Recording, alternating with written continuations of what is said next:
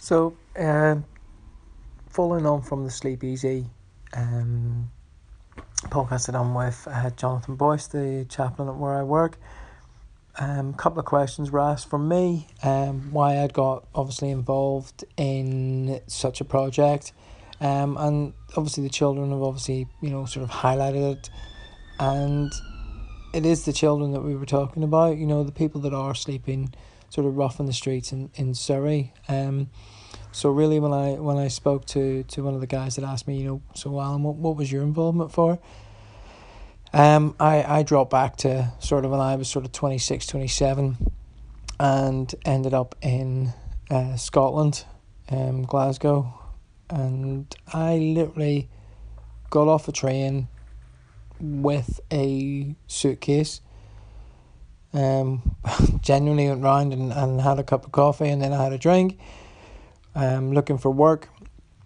Nobody seemed to have anything, and then one person said, "Oh, if you try around the corner, there's a new place opening up." And I walked in. Have any jobs going? And the guy at the time said, "Yes, we do."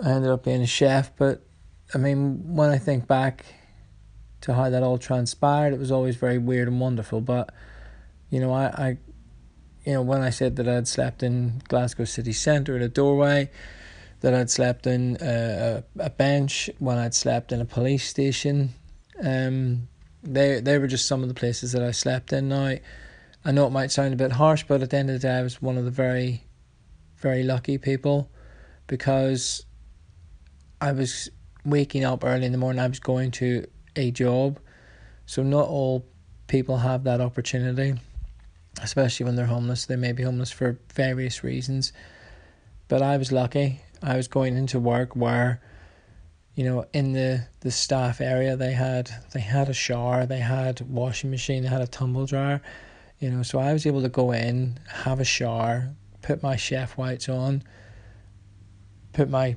dirty clothes, for want of a better word, in a washing machine, go to work, take my break, put them in a tumble dryer. And again, when I say one of the lucky ones, I always say that somebody was, watching out over me, because one of the guys I work with actually invited me to stay in his home, and to this day, I would still class him as, I say best friend, but if for want of a better word, he's my brother. He just, him and his family, and I'm quite proud to say, the McGilvery family are probably one of the best families in Scotland. I mean, I'm sure everybody's got a story, and everybody's got a wonderful memory about different people they've met throughout their life. But if I hadn't have met Chris and his family, if I hadn't have got that job, where would I actually be today? So I would always say that my journey sort of started back then, when I moved across the water, and that really was when I spoke to Mr. Stevenson, and we were chatting about this, and he was like, "But you don't really," and I said, "I know, I don't really seem like the type of guy," but I said, I'm really lucky." I said, so when this opportunity came up to help with the Sleep Easy, I really wanted to get involved, really wanted to help, the participants, making some hot chocolate. Yes, it was in a controlled environment, I said, but the story's the same. There's people sleeping on the streets, in Surrey. It's an affluent area.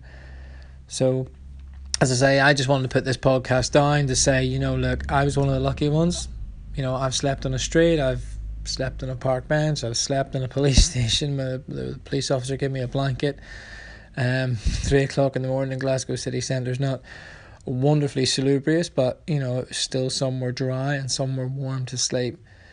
And as I say, the McGilvery family were phenomenal. They took me in, not only into their house, but into their home.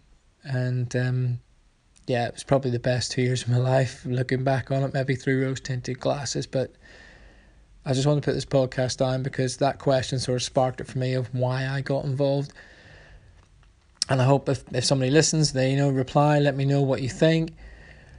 There will be a few more coming up. I've been asked to do a couple more on sort of health and fitness and tennis coaching and stuff, through a friend who's opening his own sort of website and his own bits and pieces. But for me, I just want to say, look, the next time you go to walk past a homeless person, that 50p in your pocket, or that pound, or that cup of coffee, or whatever you fancy that you feel you can do for them, there is a story behind every one of them, and I hope you can help out. Thanks. Bye.